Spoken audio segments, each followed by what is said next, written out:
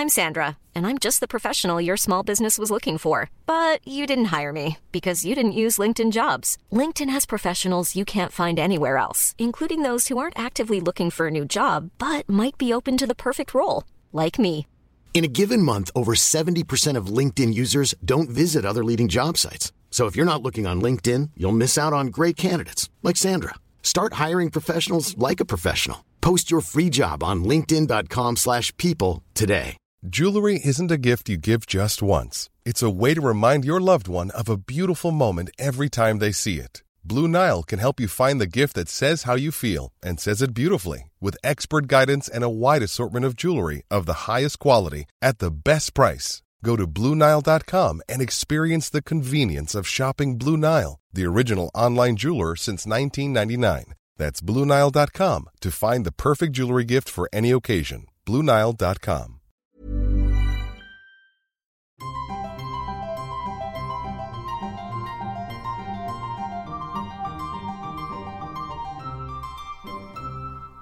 Welcome to Smarty Pants, the podcast of the American Scholar magazine. I'm your host, Stephanie Bastek, and this week we're going to be talking about some things you may think you know really well, but which contain hidden mysteries and histories that our guests may be able to illuminate. Like sex, for instance. The idea of a homosexual, as we think of it today, did not exist until the late 19th century. Until then, there were people, of course, who engaged in same-sex sex, but they were not perceived as separate and distinct types of people. Or just how rare eclipses are in our universe. The only place you'll see a total solar eclipse is right now at this part of Earth history from planet Earth. There's never been a Martian that has seen a total solar eclipse. Or that the most badass African queen may not have been Cleopatra after all. As I told my students, you go for the juggler. She did extreme things, but she gained the notoriety of being successful. That's what women have to be. Let's get back to sex, though. Specifically, sex and the law. When did the government first stick its nose in our bedroom? Who can we blame for associating sex with sin?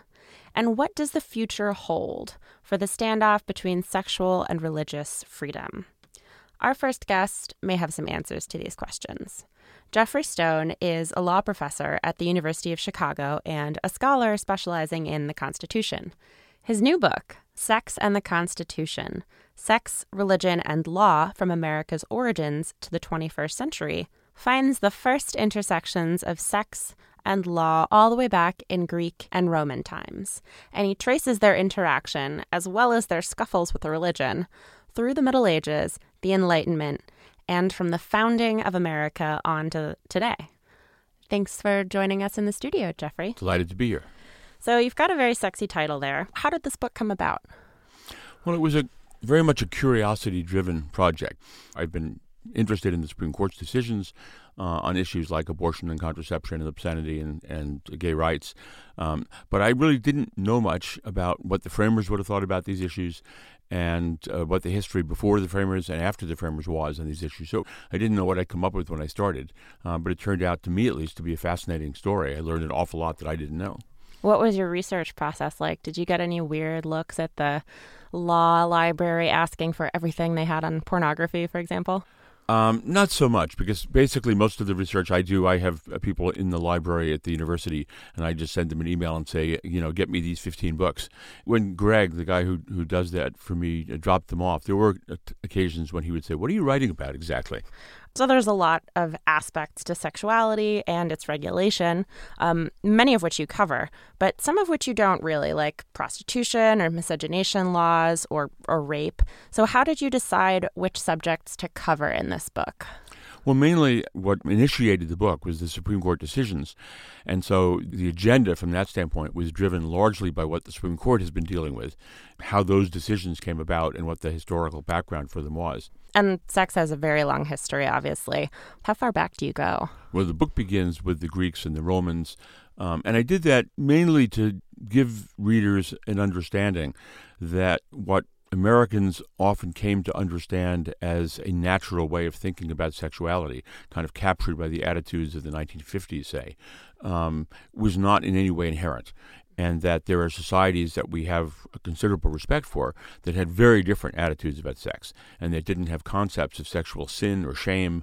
And then, of course, to explain how we got the attitudes that we got, and then how they became secular law. And in a way, the first person we can blame for our changing mores on sexuality is St. Augustine, right?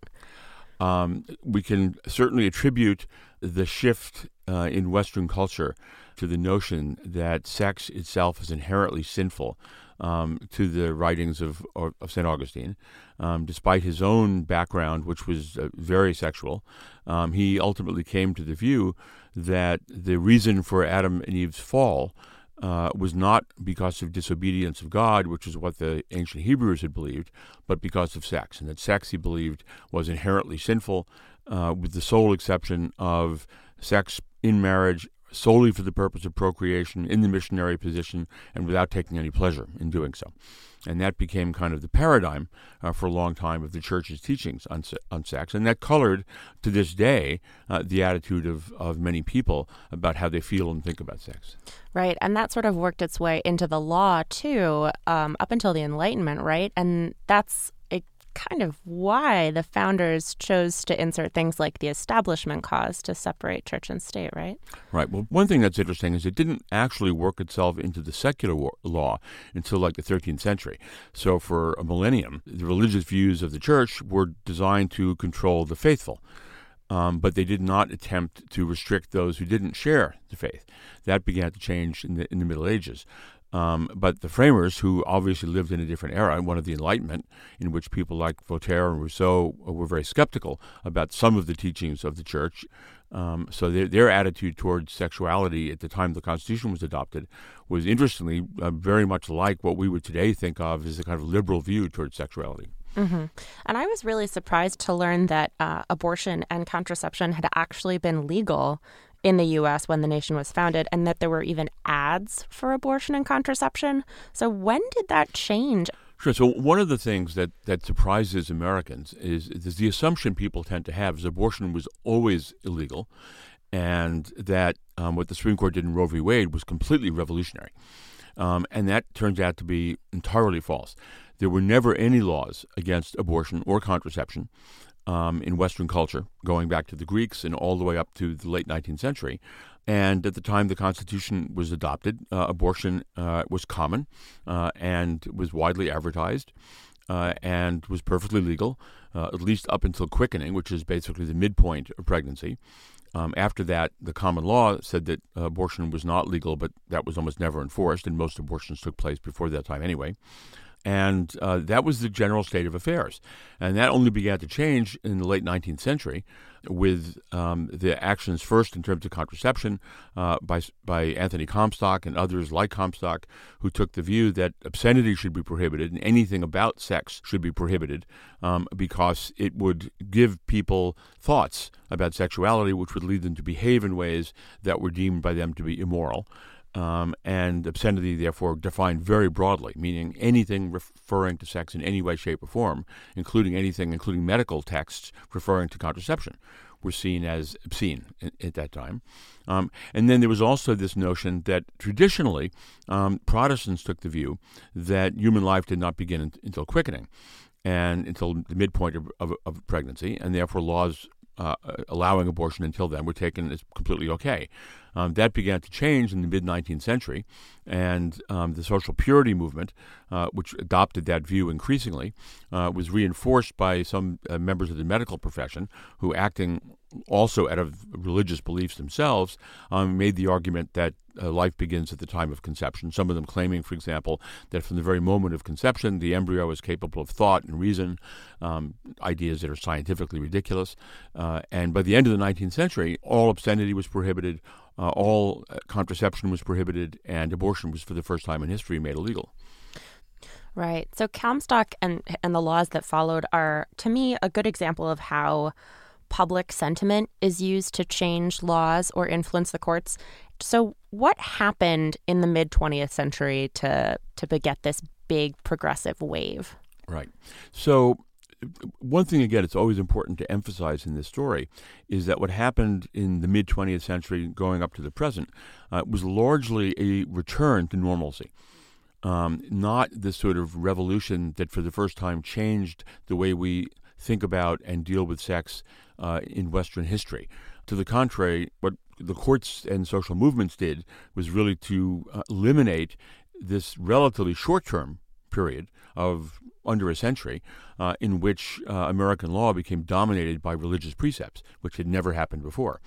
And I think as people came to understand what the consequences, what the real-world consequences of these secular laws imposing religious belief on others were, they began to push back in a much more aggressive way and say this is not the way a civilized society should behave. Some rulings, though, like the expansion of women's rights or expansions of these protections to gay people or trans people, are not really a return to normalcy because I'm not sure the founders really envisioned gay marriage being a thing. So in some ways, do you think that these court cases are a response to mass mobilizations too? Particularly in the gay rights area, I think that's very much the case. Well, first of all, it's worth noting that the idea of a homosexual, as we think of it today, did not exist until the late 19th century. Until then, there were people, of course, who engaged in same-sex sex, but they were not perceived as separate and distinct types of people. And when sodomy laws were first enacted, they prohibited sex that was seen as unnatural, and that meant, for example, oral sex or anal sex, but had nothing to do with whether it was opposite-sex couples or same-sex couples. One of the interesting challenges that gays have had historically in terms of defending themselves against laws that discriminated against them or that even made it a crime to engage in same-sex sex is that, kind of ironically, a disadvantage is that unlike, say, African Americans or women who could not hide, in most cases, who they are, gays could. And so in order to avoid the discrimination against them, which was fierce if it was known who they were, they went into the closet. And this was not a happy state of affairs, but it was better than the alternative. The change that took place was really due to the AIDS epidemic. And that suddenly, because of the horror of AIDS, many gay men in particular could no longer remain in the closet. It became evident to people that individuals they knew were gay, and they had never known this before. And they never knew they knew gay people before. And that enabled gays to suddenly come out of the closet and to begin a social movement that changed radically the views of most Americans about homosexuality. And that also changed the understandings of the justices of the Supreme Court about gays and about gay rights. And that led ultimately to the decisions of the Supreme Court holding sodomy laws unconstitutional in Lawrence in Texas and ultimately holding a right to same-sex marriage in the Obergefell decision. Right. So there it's mostly a question of visibility. But women were generally thought of as more equivalent to property than a person for much of history. So for women, it wasn't necessarily a question of visibility.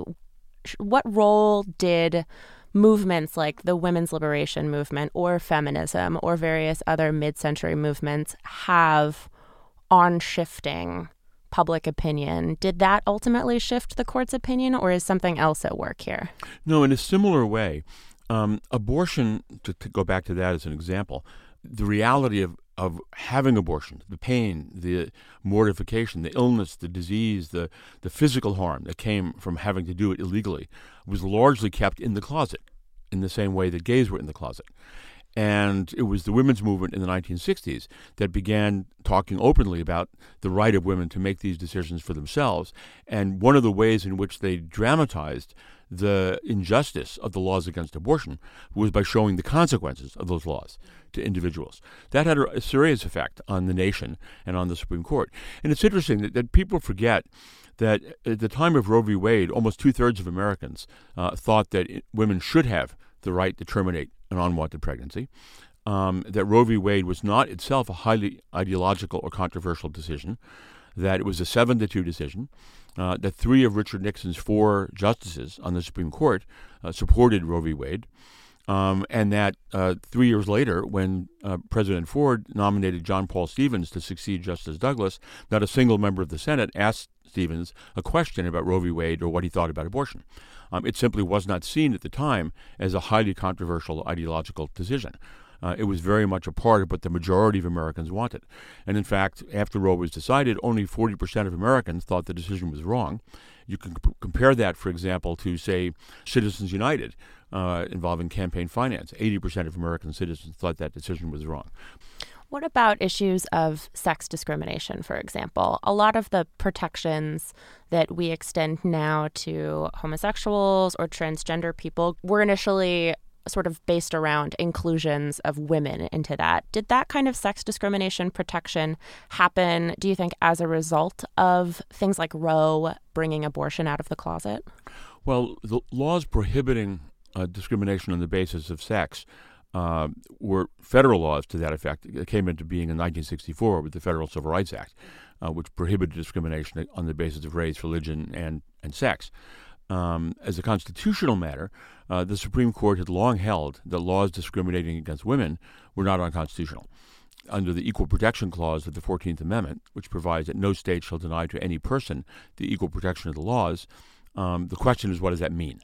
And what is a person? Right. Well, what is a person? What is the equal protection of the laws? So virtually every law treats some people differently than other people. And obviously that can't mean that all laws are unconstitutional. So the challenge that the court has always faced is to try to figure out how do we know when a law that treats people differently than other people violates the Equal Protection Clause. And what the courts did know is the paradigm violation of that were laws discriminating against African Americans, because the 14th Amendment was enacted after the Civil War, and that was clearly the motivating force behind the Equal Protection Clause. But it wasn't limited on its face to discrimination against African Americans or discrimination on the basis of race. And the question was, well, where else does it apply? In many ways, reading your book has led me to believe that our judicial arguments are often arguments about words. What is a person? What is obscenity? Is there an argument to be made that the Constitution and its accessories are just squishy enough in their vocabulary that you could read them any way you want to please, shifting consciousness? Yes and no. The words of the Constitution are vague. No state shall deny to any person the equal protection of the laws. Congress shall make no law abridging the freedom of speech. These are very vague concepts. They're not self-defining terms. And one of the long-standing challenges to the role of the court is, how do you give content to those terms? One view that has become public in the last several decades is this notion of originalism. So the idea put forth by Robert Bork and by Antonin Scalia is that the Supreme Court should invalidate laws only if one can say that the framers of the particular provision themselves affirmatively understood that provision as prohibiting the particular law that's at issue. And under that approach, one could rightly say that the framers of the Constitution never affirmatively intended same-sex marriage to be a constitutional right, or never affirmatively intended abortion to be a constitutional right. And so originalists would say decisions to that effect are simply illegitimate. They're wrong. On the other side, the view is that that way of interpreting the Constitution is completely itself illegitimate, because the framers of the Constitution never understood or intended the provisions they were writing to be interpreted in such a narrow way. The original framers were men. They were men of the Enlightenment. They knew they were writing very vague and open-ended provisions. They fully understood that they would have to grow and change over time.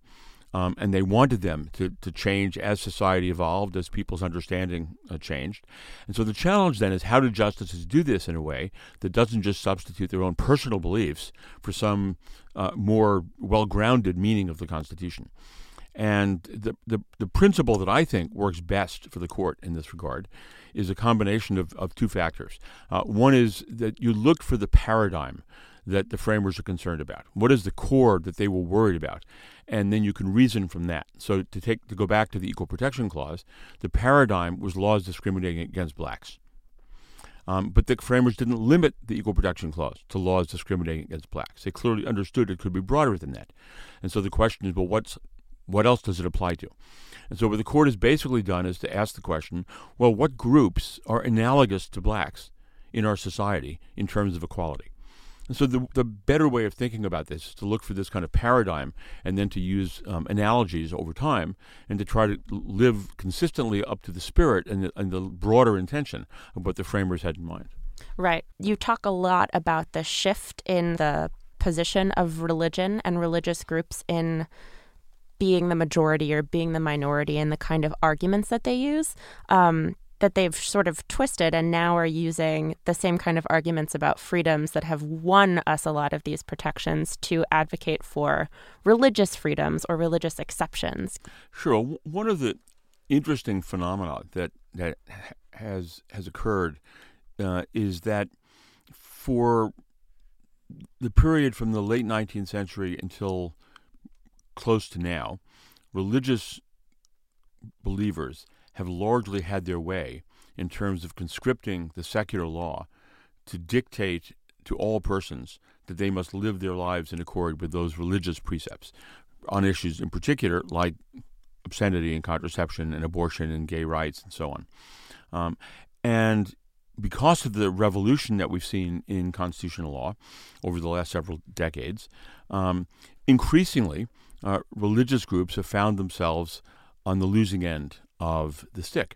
And so on the issue today, the dilemma we face is, to what extent should the law compel individuals who have sincerely held religious beliefs that they cannot act in certain ways that the state is requiring them to act? And I think there we should not be so dismissive of those claims of rights. I think those are indeed real civil liberties in our country. So in a way, your argument is for hands-off religion as well as hands-off sexuality. Yeah, right, exactly. Now, the interesting question is that the world has changed on these issues like abortion and gay rights and so on, and that now those people who hold these religious beliefs are on the defensive. But with the election of Donald Trump, it is possible that if another justice should leave the court in the next several years, we could see a counter revolution in the Supreme Court that would put at risk certainly the right to abortion and the extension of any gay rights or rights of transgender persons relative to where we thought we were a year ago.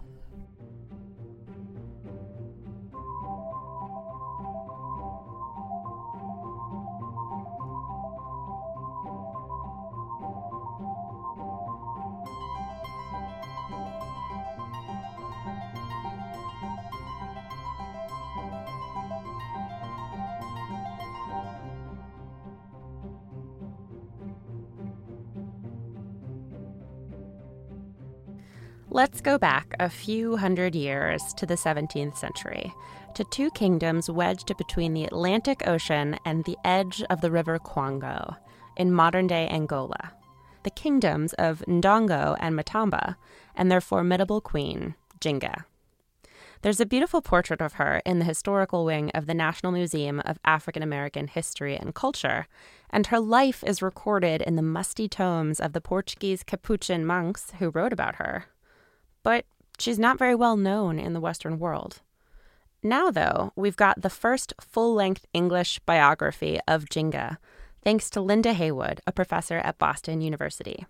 She's joining us from Boston to talk about her new book, Jinga of Angola, Africa's Warrior Queen. Thanks for talking to me, Linda. Thank you for inviting me. So who was Queen Jinga?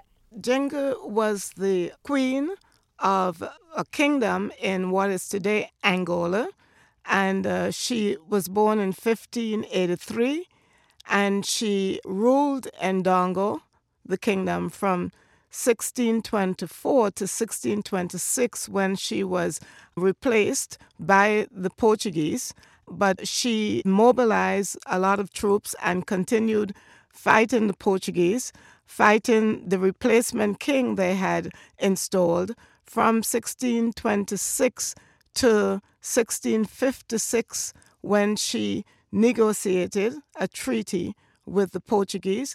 In the meanwhile, she had conquered a neighboring kingdom called Matamba, and in the negotiations with the Portuguese, she was able to reclaim certain areas of the eastern part of Ndongo, and of course the kingdom Matamba that she had conquered, which actually reached to the border of what is today Democratic Republic of Congo.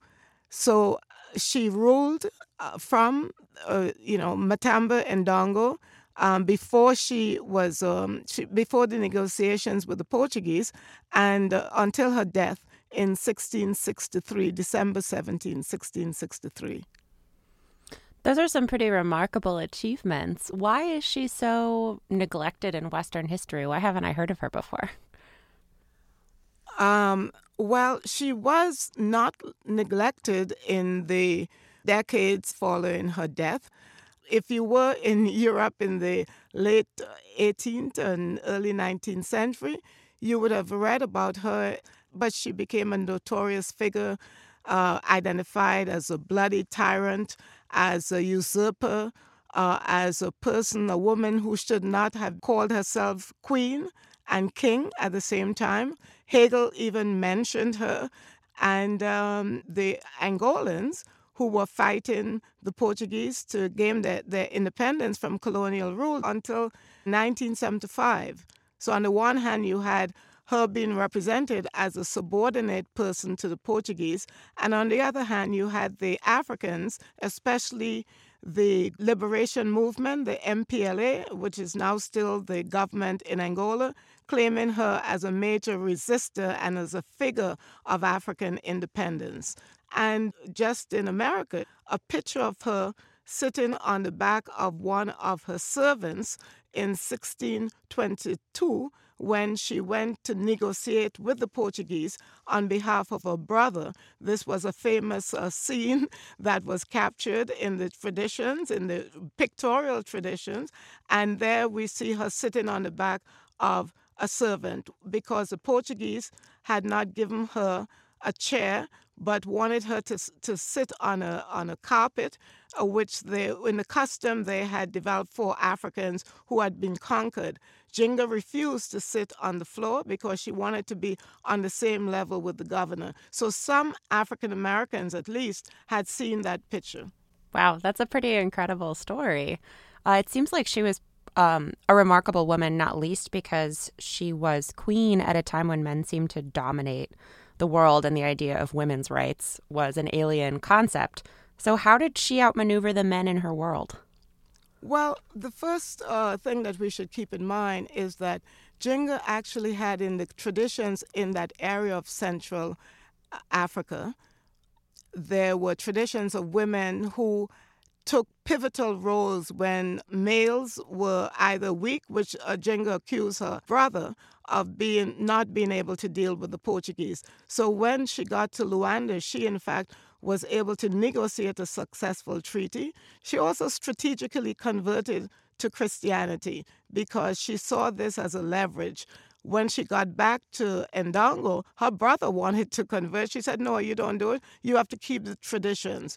But Jinga was able to use both Christianity and the traditions of Ndongo to mobilize the population. And she had a lot of local supporters. She was very strategic. She knew what was going on in the Portuguese world. She knew when the Dutch invaded, she saw an opportunity to ally with the enemies of the Portuguese, that's the Dutch. And in fact, they actually nearly won the war against the Portuguese. By the way, to assert that independence, she actually would insist that her ambassadors speak in Kimbundu, which was the language of her people, and the Portuguese would record her speech and their presentations in Portuguese. So we had the Africans were speaking in Kimbundu. The Portuguese had interpreters who would then interpret Kimbundu into Portuguese and not the other way around. And in fact, in Angola, until the beginning of the 19th century, Kimbundu, her language, in that area of Angola, Luanda, the capital, Portuguese as well as Africans spoke Kimbundu. And that was, in my view, because of Jinga's insistence on the independence, of Africa. Always thinking of power plays, both in personal interactions and globally. Yes. She did not want the Portuguese to send missionaries to Ndongo Matamba because she believed that they were spies, Portuguese priests. So she actually wrote letters to the Vatican so that she can get brothers of different orders. The Capuchins, especially, they were crucial. They were the ones who came to Matambo, and they were the ones who recorded Jenga's life. So they were crucial intermediaries between Jenga, the Portuguese, and the Vatican. So why do you think Jenga's legacy is so important? Why write this book today? Because I think that we need to see that African women, first of all, were major players in world history. Jenga, lived a few years after the death of Elizabeth, the Tudor queen. We had Jenga leading her troops. We had her negotiating on a world scale. And as you said, nobody knows this. Americans don't know this.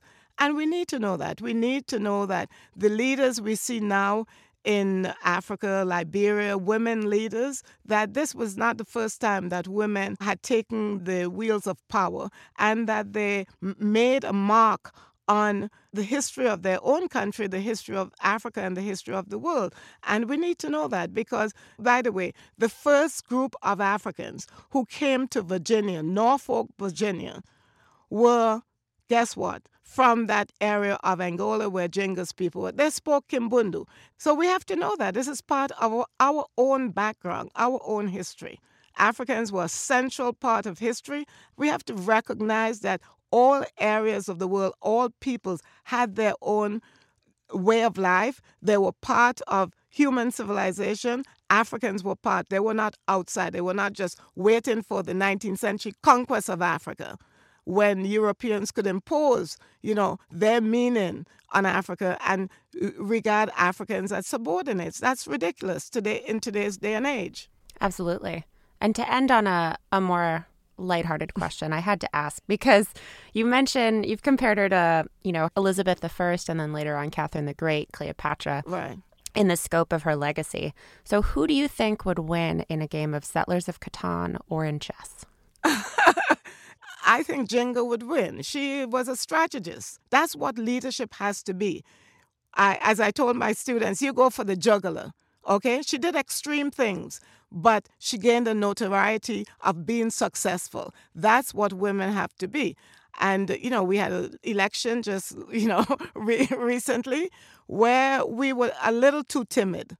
No, you have to do what you have to do to survive. And that's what Jenga did to make sure that her country, remained independent. And by the way, many of the rulers after Jenga in that area, they came to be known as Jengas. Her name lives on.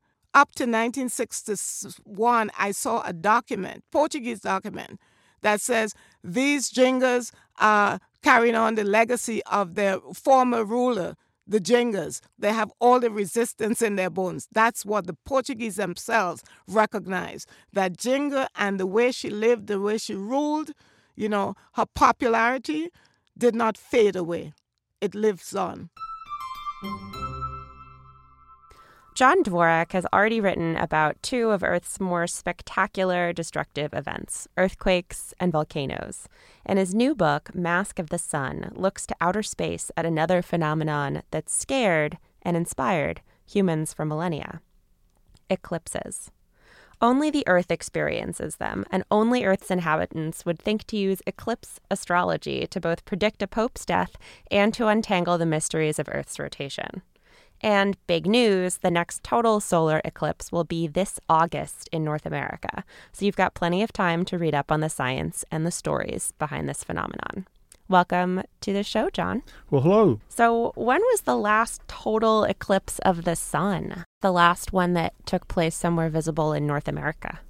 Well, the last one to cross the United States was 1991, and that crossed the island of Hawaii out in the middle of the Pacific. The last one to cross the continental U.S., that was in 1979. That one moved from Oregon to Idaho and Montana, and that was in the middle of winter, so it just wasn't very easy for people to access. And because of the winter months, the weather wasn't very good. Can you tell us a little bit about how a total eclipse is different from the other kinds of lunar and solar eclipses? Okay, well, an eclipse occurs during those rare occasions when the sun, the earth, and the moon are perfectly aligned in the sky. And that means there are two types of eclipses. If the Earth happens to be between the sun and the moon, so that the Earth's shadow touches the moon, that's a lunar eclipse. If the moon is positioned exactly between the sun and the Earth, that's a solar eclipse, and that's what's going to happen in August 21st. Lunar and solar eclipses have been happening presumably as long as the Earth, the sun, and the moon have been around, but modern astronomy has not been around that long. So how did people predict oncoming solar or lunar eclipses thousands of years ago? And why would they want to? Well, the reason to try to predict them is that the sun and the moon are the two brightest objects in the sky. And when an eclipse occurs, the light goes out on the full moon or the bright sun, and that's a very disturbing thing. And so people would want to be able to predict when these things were going to happen. Accurate prediction of a solar eclipse really only goes back to maybe the time of Newton. So that's only back some 400 years or so. Lunar eclipses, they're much easier to predict simply because everyone on one side of the Earth can see a lunar eclipse. So it's easier to see records, and those probably go way back in prehistory, people being able to predict them. What's your favorite story or myth associated with eclipses? Well, I would have to go back to 1919. If you ask me what I think is the most important eclipse in history, it's the one that elevated Einstein to international renown. But something else very important happened as a result of that eclipse that very few people know. And that is, it very much affected the way that we see what is scientific truth and knowledge. So let me step back a little bit. It's 1919, and Einstein has made this surprising prediction that starlight is going to bend if it passes close to a massive object. And he even proposes a way of determining this. He says, if we look at the position of stars in the sky during a total solar eclipse, when it's dark, those positions will have shifted a little bit. And so you go out and you take a photograph of the night sky where the sun is going to be eclipsed many months in the future. You take another photograph of the eclipsed sky, the dark sky with the same stars, and compare the two. And it was shown that yes, they actually are shifted, that starlight actually bends. Now here's what the crux is. There was a philosopher named Karl Popper. He came of age after the First World War, and he grew up in Vienna, and he went to school in Vienna, and he attended a lecture by Einstein when Einstein described why starlight should bend, and he described how this was confirmed during the 1919 eclipse. And that got Karl Popper to thinking. Karl Popper was concerned with this basic question: how do you tell the difference between science and non-science? And he said it's what he describes as the demarcation problem. And he said, whether a theory is scientific or not, it's pretty easy to go out and verify it. People are verifying theories, science or not, like astrology, all the time. He says what is crucial, and what was crucial in the 1919 eclipse, is that Einstein came up with a way to falsify his theory. That if the star patterns hadn't shifted, his theory would have been proven false. And that's what Karl Popper said. That is the core idea in science. The way you can tell the difference between a scientific idea and a non-scientific one is that you can actually pose an experiment to falsify the science ones. And today, that's very much at the root of the way that people distinguish what scientific truth is. Wow. So it all goes back to the sun just not being visible for one day.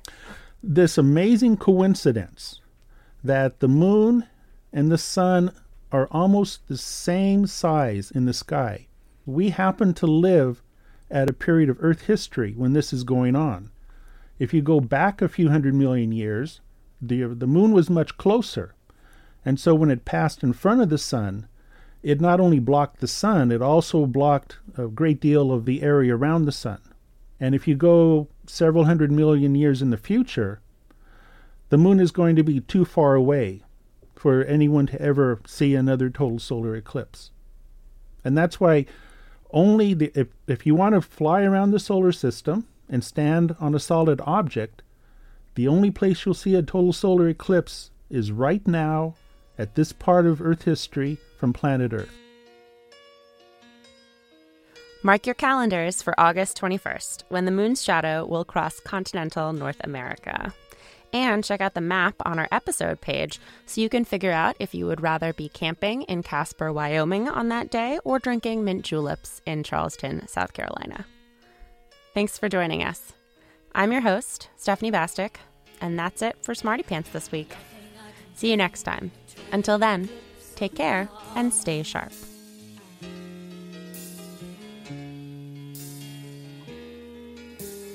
Nothing I can say, a total eclipse of the heart.